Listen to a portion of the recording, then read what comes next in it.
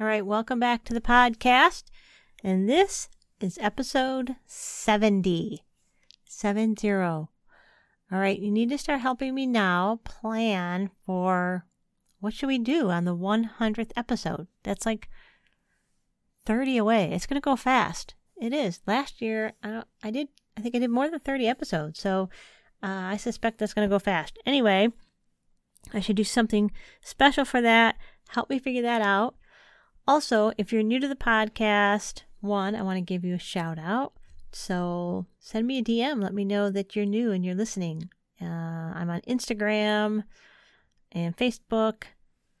I have a Twitter account, but I don't actually go on there. So if you message me on Twitter, I probably won't see it before Christmas. So don't message me that way. But I will put my social media in the comments of the show notes, and you can message me that way. I want to know that you're new and you're listening. And also, you should just know that this has kind of been slow going. So pretty much anything before 2020, you just take what you get, all right? Some of the content is pretty good. The quality, not so great. Really been working these last 12, 14 months to improve on the quality. So yeah. But I have some new guests coming on the podcast lined up. I'm excited about these guests, and I have some starting to be able to draw in some women clergy from other denominations as well. So that's been great. All right. In this podcast, I interviewed Janelle Ramsey, and she is out in California. She's out in Colorado. She has a podcast called Brew Theology. I'll put all that in the show notes as well. And we talk about her deconstructing her faith. We talk about this idea of embodiment, and in particular, this idea of embodiment. We get into that when we talk about the most recent book that she helped edit, and that it was one of the themes of that book. So we talk a little bit about that and the role that purity culture and body shaming plays in our disconnect from our bodies, right? We are called to be the hands and feet of Christ in this world. And so some of this disconnect with embodiment, I think, is paralyzing us to really be his hands and feet here on earth and to really live out the kingdom. So we talk about that. We talk a little bit about open relational theology. I know almost zero about open relational theology. So I should just tell you that as a heads up. So all of this is new to me, but I wanted to explore it a little bit. Obviously, there are pros and cons. I am, very Wesleyan in my theology, so there are going to be things that are different from things that will be similar, and then things that will be different in our different theological stances. But I think that it's good for us to at least have an idea of the different theological perspectives that are out there floating around. We tend to know the big ones, maybe Reformed theology. We understand Wesleyan theology. We might understand a little bit about Catholicism and how some of their doctrine is different from our own. But it's good to always be exploring and expanding our understanding of the people around us and how they are processing their faith. And then we also talk about, and there's several books that we mention in this episode, and I will put all of them in the show notes. We talk about Divine Dance by Richard Rohr. I think we mentioned N.T. Wright, a couple of books that Janelle Ramsey has either helped author or edit. Those will all be in there. But then we also talk about this idea of trusting the process. So for those of you who are exploring ordination, you're in that process and you're moving towards ordination, even after we are ordained, there's a certain amount of trusting the process.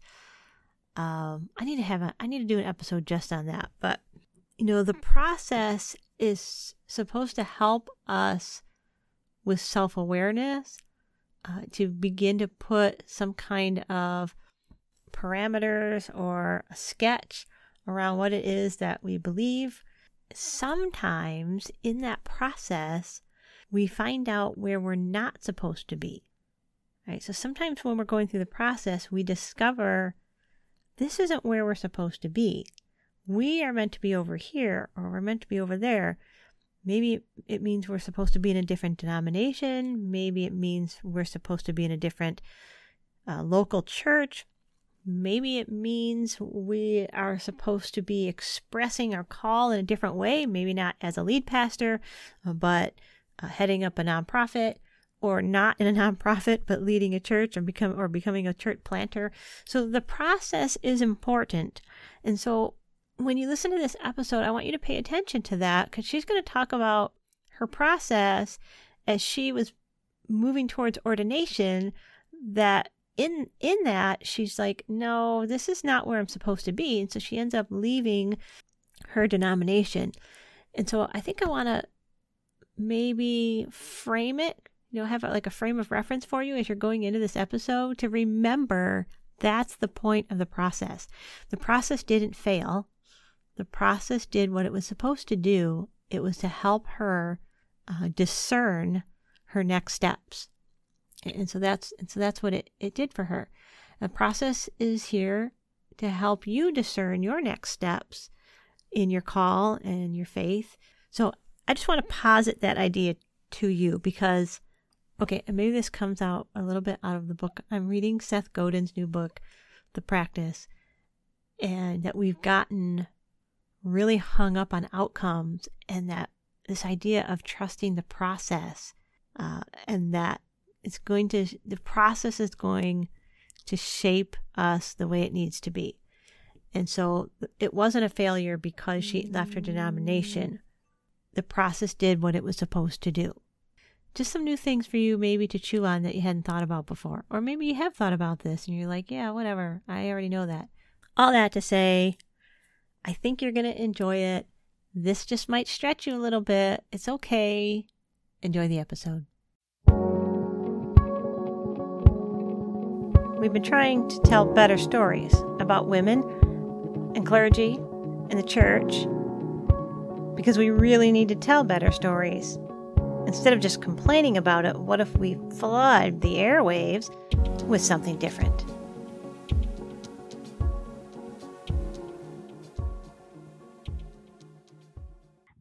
Hey, so let's just talk about where are you now? Like, where are you serving or working? Like, where ministry wise, where are you? And then we'll kind of talk about how you got there.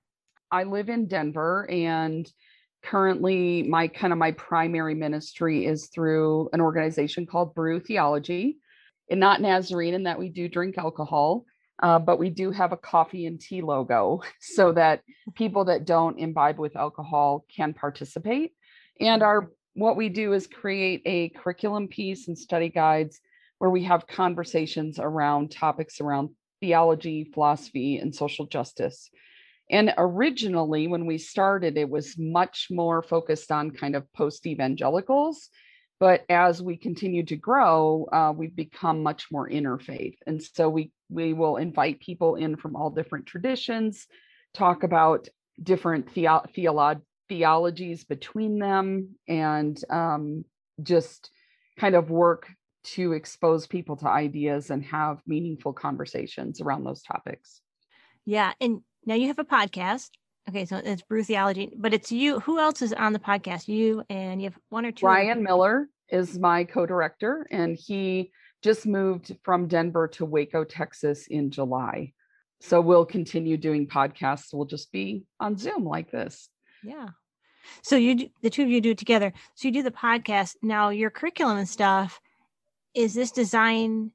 Would you listen to the podcast and then do the curriculum, or is this kind of a small group sort of thing? How is it designed to play out? So it originally started with the curriculum and the small group discussion. And so the way that worked before the pandemic is we use Meetup, and people will meet at a pub. And so you'll have tables of 6 to 8 people that discuss the curriculum. And then what we would do is just go, and the podcast was just a recording of Ryan and I and a couple of our people having the conversation.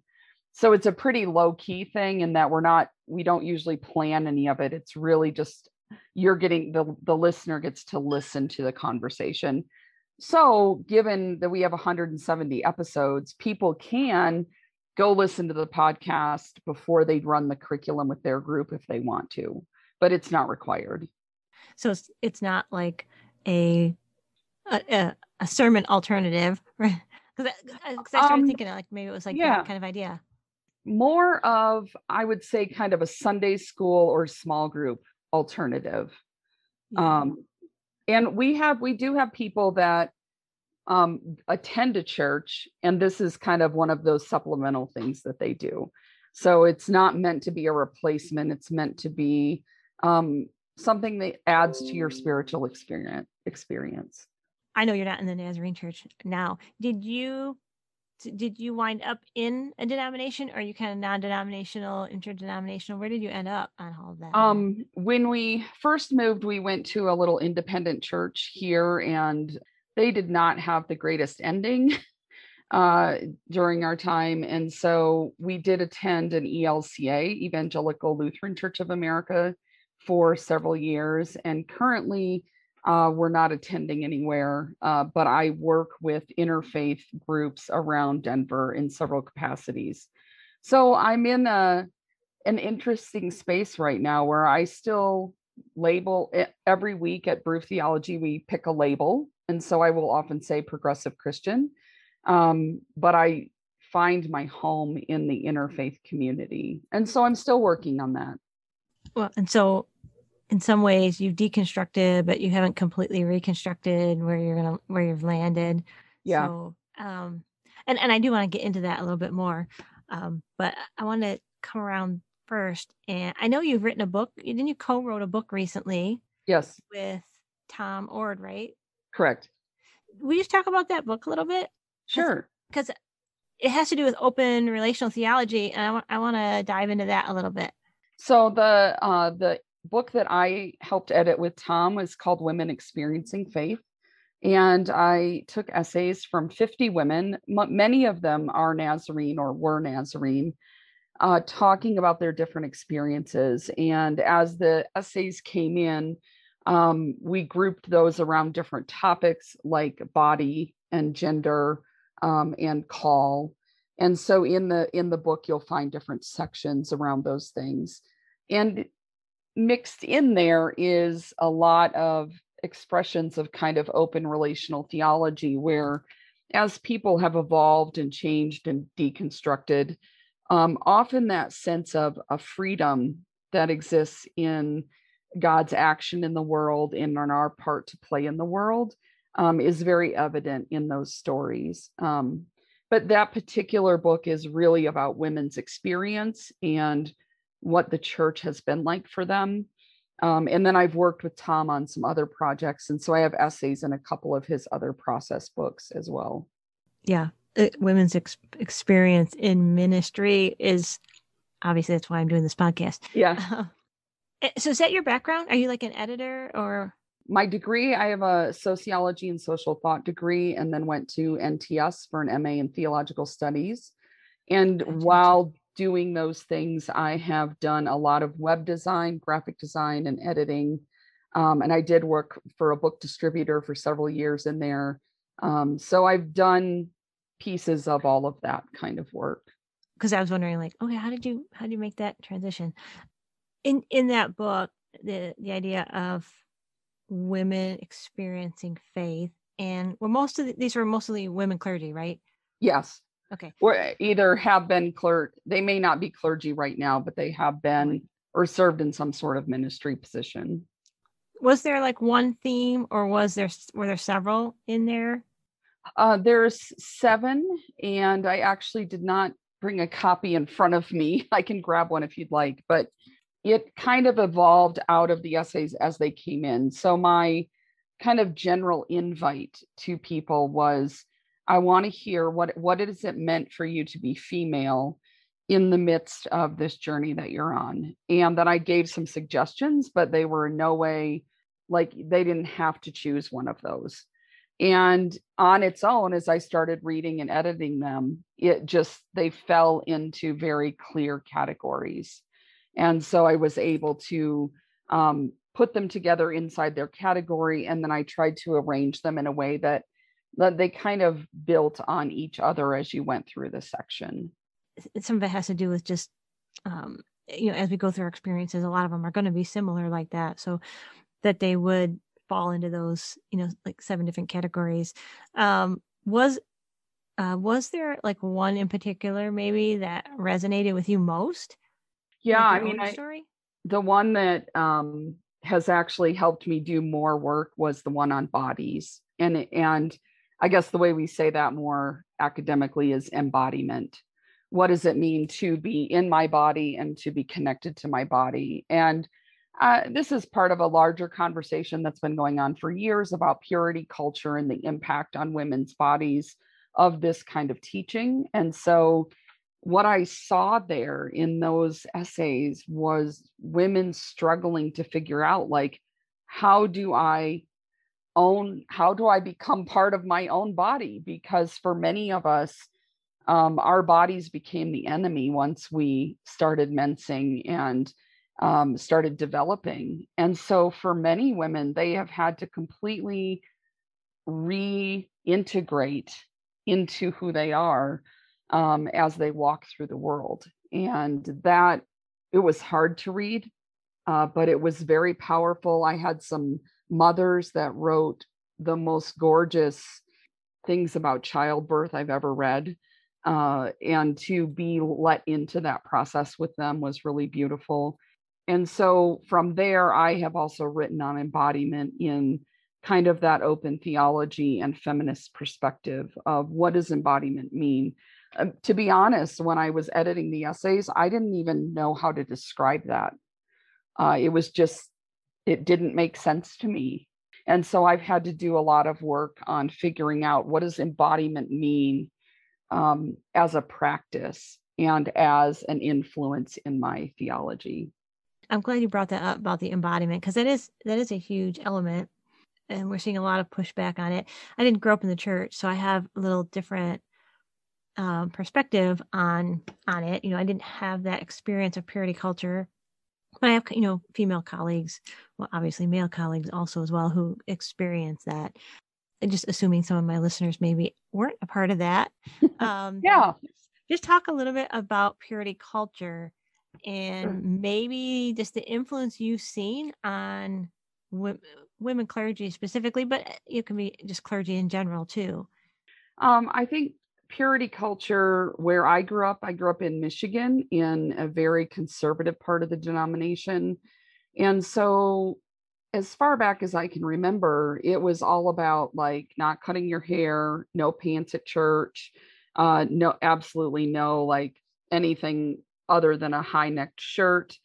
At camp, it was always how long are your shorts, how loose is your t-shirt, you have to wear a t-shirt over your bathing suit. And so anything that veered outside of that was completely unacceptable. And this was just the accepted practice then. And so I don't think that we understood the impacts this would have later on. And where I see that impacting women clergy in particular is the struggle. It sounds so shallow, but I'm sure you've experienced it, and I have, of trying to figure out what to wear, because there is so much criticism about, why are you wearing that color? Why are you wearing that pattern? Why do you have peep toe shoes? I have heard the gamut descriptions of what has been said to women ministers coming off the platform that you would never say to a man in any setting whatsoever. To the point that I know several women that just prefer to wear a robe, even though it's not part of our tradition, because it silences a lot of that criticism and that self-reflectiveness and criticism that then comes out of that, when you feel like every time I go up on the platform to preach, I'm being analyzed for what I'm wearing. And that is not the point. My friend, Melissa Smith-Wass, is a PhD student in Ohio, and she talks a lot about the way that women are treated as either an icon or an idol, and the way that bodies are treated as objects, not as people. And so I think that that is part of the struggle that we don't always put words to, but why is it so important what I'm wearing when I preach? Because it isn't for guys, but it certainly seems to be for women. Absolutely. That's why I planted a church. I want to talk a little. I love this whole idea of embodiment. Like we could talk forever about that. But I want to swing back a little bit to the open relational theology. I don't know a whole lot about it, but I've started hearing more about it. And so I just thought it would be a good thing to introduce, my audience to, who maybe have never heard of this either. A lot of my listeners are coming from a Wesleyan holiness tradition. So that's pretty much all that they're taking in. Right. Although some of the stuff that they're reading is actually Calvin, but they think it's right. Kind of give us an overview. What is that? And what are some of the advantages or disadvantages? I don't want to say that, maybe pros or cons, I don't know, to relational theology that we should be thinking about? I think what the first time I ran into this was 10 years before I even understood what it was. But it's a very helpful metaphor of what it is. And it's kind of thinking of a trinity of relationship, that I have a relationship with God, I have a relationship with others, and I have a relationship with myself.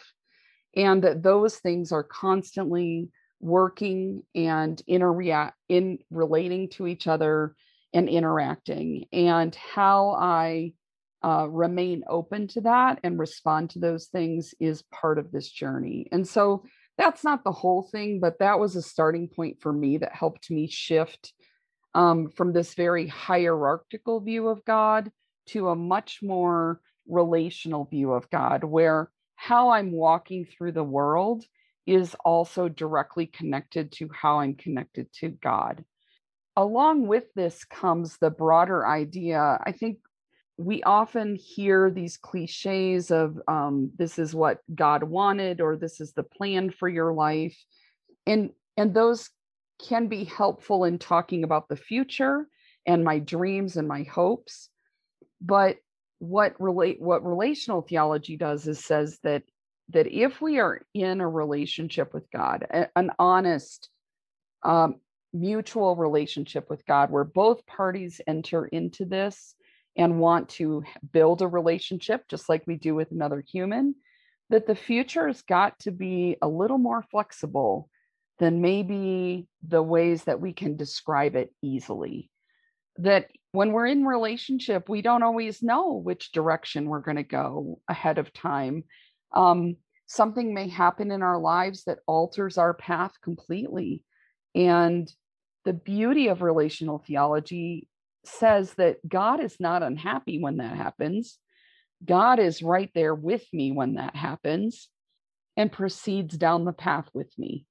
And there is a beauty and a freedom in that. And it does not take away from God's love for us, his ability to see all the options, his ability to know what the future could be. But it does allow us to genuinely walk in relationship with him and move forward into the future, and not have to be so worried about, like, is every single choice I make going to destroy my life? And that sounds really negative, but I think sometimes we talk about theology that way, that even when I'm in this loving relationship, if I choose wrong, it's all over. And open and relational theology really emphasizes that no, you're in a relationship. And so this God that loves us so much is going to walk with us through it. And I find a beautiful freedom there. And it's not not freedom in the sense of do whatever you want, but a freedom that says that God understands and loves me and knows me and wants the best for me and will travel with me wherever I end up going in the future. I think that's true in the sense of we have adopted this idea that and we talk about, right, this idea that if we get off the path, right? Right. That, like he's going to strike us down. Like all of a sudden, grace is no longer available to us because we Yep. made one wrong turn, or we went a different direction, and we begin to discount. Maybe we confuse this idea of perfect love and sanctification with this concept of being perfect in the sense of Yep. never making a mistake. But we are limited beings. We don't see the future, Yep. and we do our best to discern what the Spirit is saying to us. But considering all the different, I'm like, just think about all the opinions we have, about God and any decision that we have in our lives. In some ways, maybe we work too hard to try to figure out who's right and who's wrong. Yep. I Um, think so. and I think that probably grace it's probably bigger than that, than what we limit it to. And what you're saying does make me think a little bit of Rohr's Divine Dance, Hmm. right?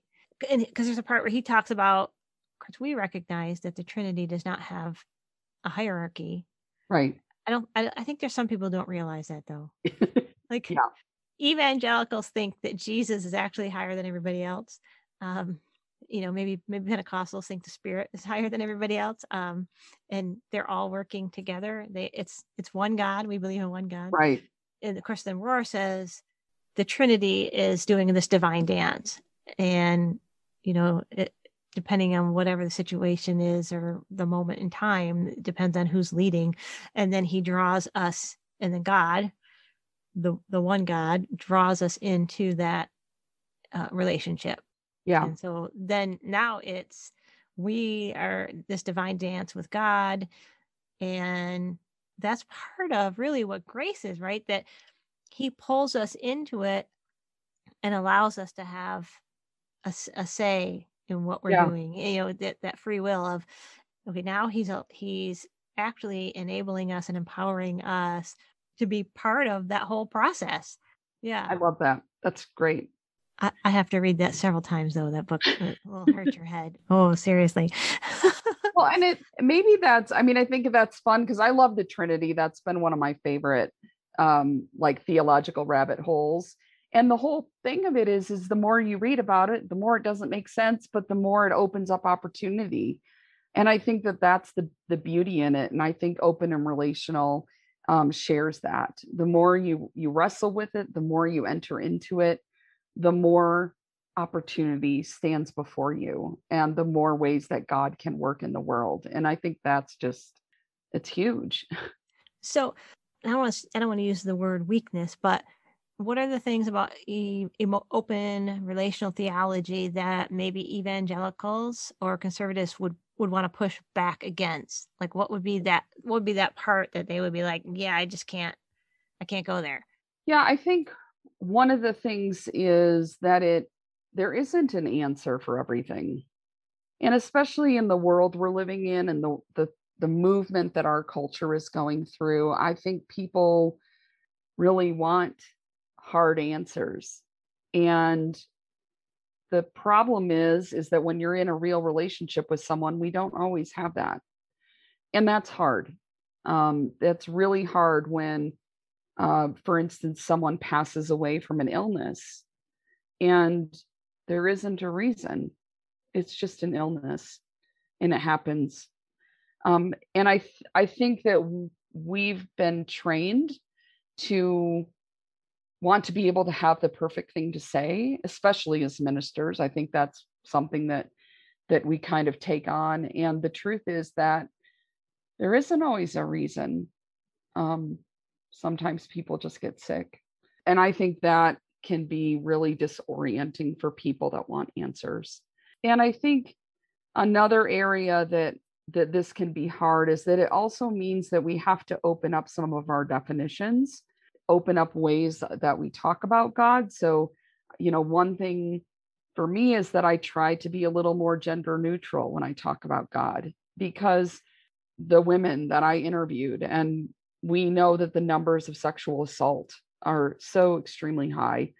Using a male pronoun for God all the time can be really off-putting and can really become a way of separating us from God.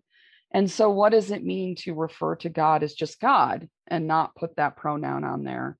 And I know for some people that can be very triggering, but it's really important that we remember the context in which the Bible was written, the history around when and where it was written, and to know that God is, big enough to handle it if we don't use the same pronoun all the time. Because we have a lot of previously unchurched people in our congregation, or de-churched, and they're de-churched for a reason. A lot of times it's because they were wounded by the church, or some of those, they were given black and white answers for something that happened that shouldn't have had black and white answers, right? There wasn't an easy answer, but they're like force fed this easy answer. And so because they couldn't get their head around that, they just opted to leave. And so some of them will struggle with that idea of, masculine and patriarchy. And of course, some of it is too, because we've removed the feminine aspects of God from him. We've divorced that, and yet Jesus is the one who says, I long to gather you like a mother hen gathers, her chicks under his wings. So we've even stripped Jesus of his, feminine analogies that he's tries to use to really articulate that relationship that God wants to have with us. I want to talk a little bit about deconstruction. I've had a couple of people on here before who've talked about it, but I think it's different for everyone how that happens.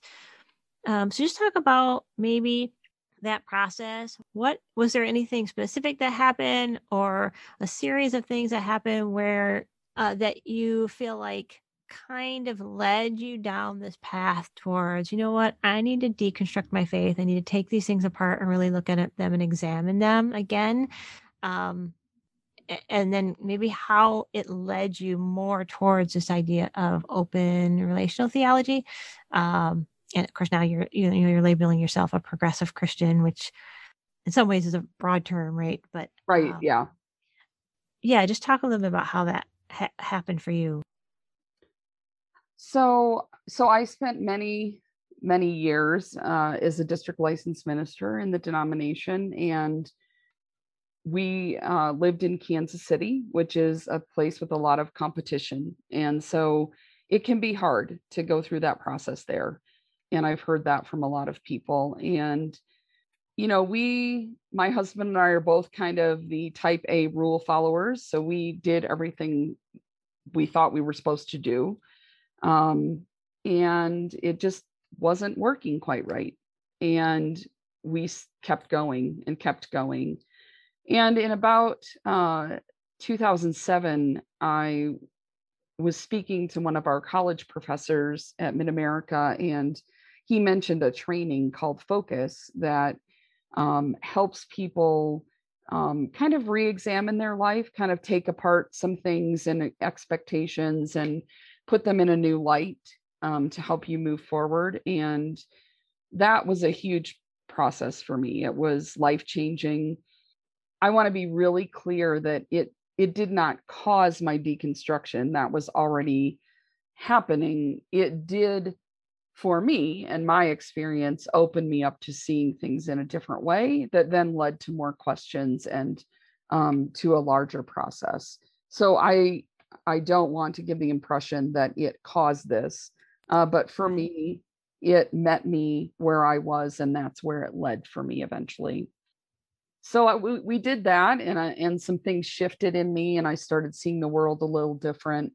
The LGBTQ rights issue was part of that process. I met a friend during that time who asked me to examine the text and really wrestle with it. And I had this moment where I very much felt a parallel between what I was wrestling with as a woman in ministry, that the same kinds of verses that were used against me were the same kinds of verses that were being used against my friend. And once I kind of crossed that bridge, it meant that I had to rewrite some of what I believed. There was no way around that. So, and that was, I've read many books and studied the text and done a lot of work on that issue. And so that was kind of the beginning. And then we ended up moving out here to Denver in 2012. Denver's just really different than the Midwest, and it's got a much more open mindset. And we went to a little independent church that a friend had recommended, and it was a good experience until it ended.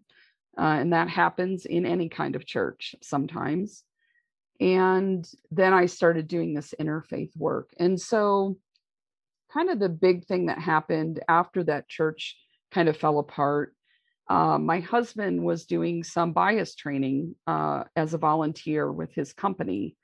And I read, there's an article in the book, The Hidden Brain, about cults. And he was kind of recounting to me what he was reading there and made this statement about how it is people find themselves in the middle of this when they don't expect to.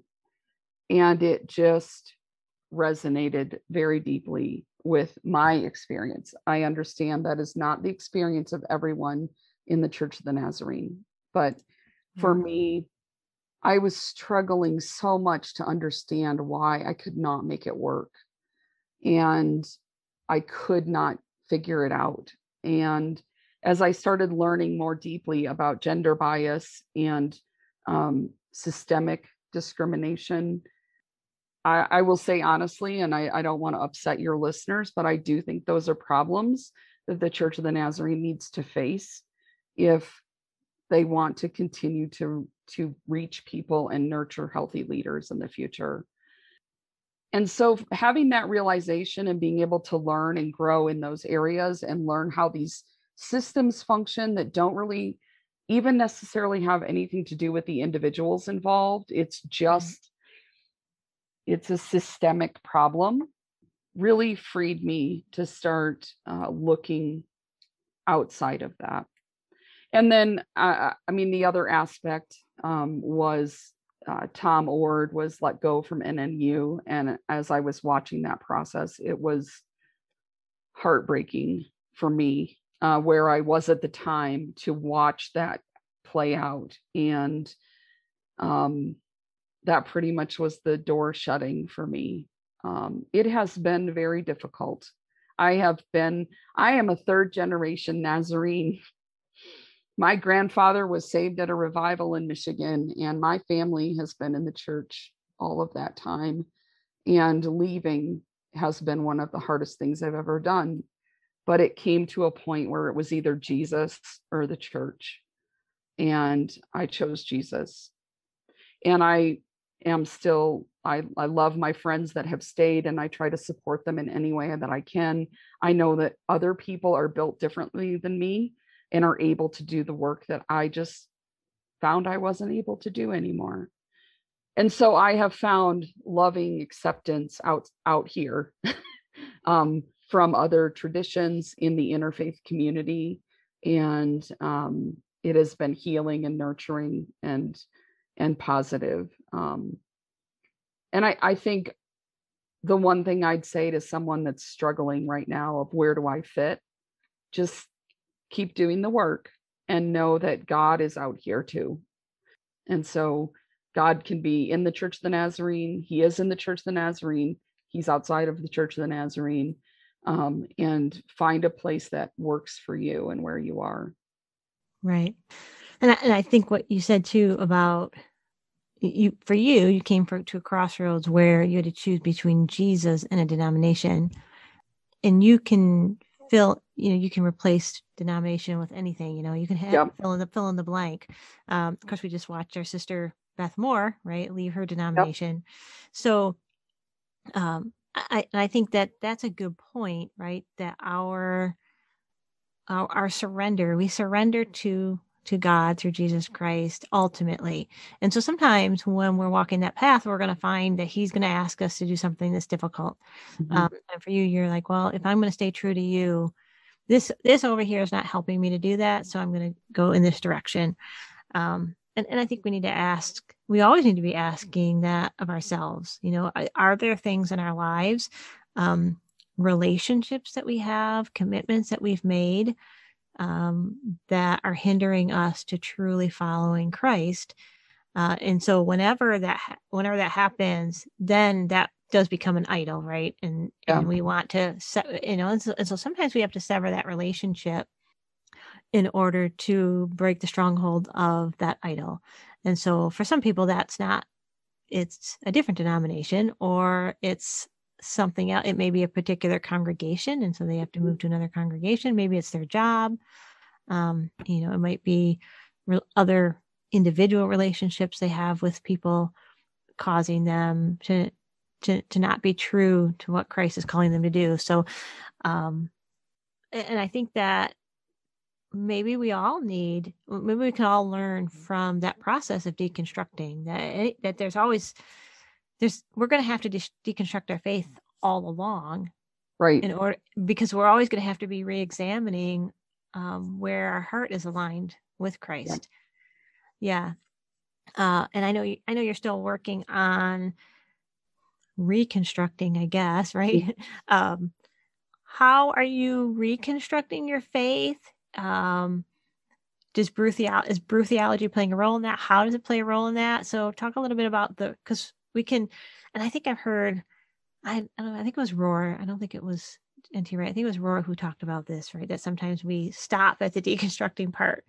We forget that then, okay, now what are we going to do? We can't just stay there forever. Right. Yeah, for me, I mean, Brew Theology has become my family and my spiritual kind of center. And part of that has meant, listening carefully and lovingly to my brothers and sisters. And so I have been pushed and pulled and encouraged to widen my view. And I really feel like one of the things that's happened is practicing widening my view. Now, yes, there are bounds around that. I don't feel like I have to explain that. But practicing kindness and compassion and generosity and inclusiveness, those have become things that I think are right in line with loving your neighbor. And so those are the kinds of ways that I describe how my faith has, I guess, emerged out of this. What is the hard work of being kind? What is the hard work of compassion? I think when I was inside of legalism, all the rules were there for me. And so I knew exactly what to do to get to heaven. When you outgrow that, faith actually becomes a lot harder, because you have to do the work of like figuring out what is kind in this situation, what is compassionate, what is expansive in this situation, what is loving. And you have to really pay attention to a lot of the factors that are around you. And it's work. So I guess maybe one of the things I do is I work hard at trying to figure that stuff out, instead of relying just on some simple rules that don't apply in every situation.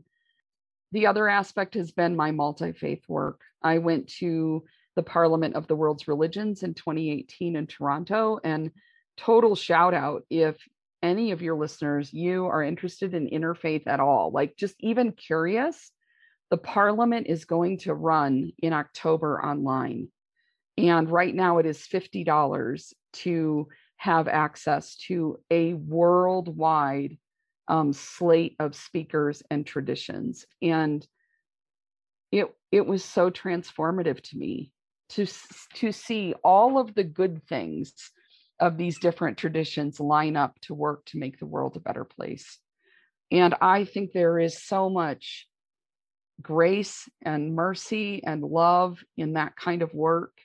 And Jesus is not afraid to come to that table with me. And I really believe that even if you're a hardcore conservative Nazarene, Jesus can come to an interfaith table and he will be okay.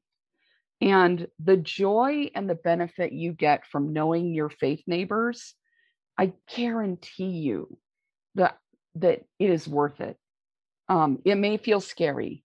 It may feel out of your box, but there is nothing that your Buddhist friend can do to take away Jesus from your heart. And so go find out what it is about their faith that is meaningful for them. I am so grateful for the rabbis and the Buddhist priests and the Sikhs and all of the people that have come around me to say that there is space for you here. They have been redemptive to me. And that is the right word to use. Like, I really believe Jesus and the Spirit has worked through those relationships to help my faith continue as I'm trying to rebuild and figure things out. I know that's not everybody's path, but I just would totally encourage you to cross the street, go check it out, go to a pancake breakfast at the Catholic Church if that's where you want to start, or go to a Sikh langar. This is a meal that they give every time they meet. They feed the entire community. I promise Jesus can navigate that with you. You're not in any danger. Well, I grew up on fish fries in the Catholic Church, so there you go. And a lot of our congregation are previously Catholic or unchurched Catholic. So, yeah, I if we really believe that Jesus is who he says he is, we don't have to be afraid of that. Exactly. We can listen graciously and learn. I mean, if nothing else, we have to at least understand their perspective and where they're coming from if we're going to have any kind of a conversation that is going to have meaning or depth. Yeah. Otherwise we're just telling them, no, this is what you have to believe. But Jesus listened first, it seemed like, and talked second. Actually, he healed first, then he talked, Yeah. And then he asked questions, and then he had said what he had to say. So we could follow along his example that way, and that's a great thing to check out. I'll find actually, if you know the link, just shoot me an email and I'll make sure it's in the show notes. And just we do cuss on our podcast, just so you know. So just a warning, because I know that some people would not like that. I appreciate you sharing all of this. Any, I guess, advice or encouragement or just thoughts to women who are wrestling with the call and the process? And since you've gone through the process, and most of our listeners come from one of the Wesleyan Holiness denominations, so they're not necessarily all Nazarene, but just advice for any women who are wrestling with that call. I think one practical thing up front: the world is not what it was 40 years ago.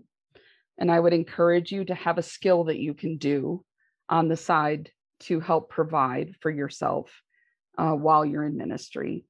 I know the dream is that you'll be in a church that's big enough to take care of you and to make sure you have health care and all of your needs met. But I think what we're seeing in the numbers is that's not necessarily true. So I just would encourage you, as you're preparing for ministry and doing all that study and work, what is another skill that you can have on the side that can help provide for your family if you need to? Because I've seen many friends where they got to the end of ministry training and there wasn't necessarily quite enough finance there, and they didn't have anything, any way to make money. And so I know that's one of those nitty gritty things, but something to keep in mind, and not to discourage at all that God is not calling you to this 100%. He absolutely is, and is calling you to serve. But our world is different. And so maybe it's okay to just acknowledge that up front. If you are feeling the call to ministry, then follow that call. Get your education. I think that's a critical piece in helping us find balance and to know what we do know and what we don't know, what our blind spots are, what our gifts and talents are. Having that education helps us to help our people better. I would encourage you to find relationships with other clergy to help you know what it's like, and find other women. The women experience is different and unique, and there absolutely are women that fly through this process and have no bumps along the road. I wish that that was the normal story, but in my experience, it's not. And so hear the stories and listen and learn. Keep track of your paperwork, your um, Right? yeah, like my paperwork was lost 4 times in Kansas City, and I had to rebuild my entire folder, and that was fell on me. That was my responsibility, even though they lost it. So not gonna throw darts about what happened, but just ladies, know where your paperwork is, keep track of your licenses, know what the requirements are and how you met them and what you still need to do. One that caught me, and maybe I just missed the boat. You need to get credit for your service. Right. And that is a technical thing in the Church of the Nazarene. You can have a banker's box full of evidence that you've done ministry, and it will not get you ordained. You have to go to your senior pastor and get coded in on the district to get credit to go towards ordination. Make sure you do that process. If you are told no, you need to pursue that. This is not about you being nice. This is about you getting ordained. And that has a whole bunch of feelings and, am I being godly enough and Christ-like enough? Because God has called you to ministry, he wants you to get through that process. And so you need to do your part and make sure you're getting credit for your work. I would also say, like, trust your gut, ladies. Speak up. Go ask for help. If you don't get the right answer from the first person you talk to someone else. This isn't the suffering Olympics. Jesus already died. He took care of that. You don't have to do that. You serve best when you have the resources you need, like food and rent and healthcare.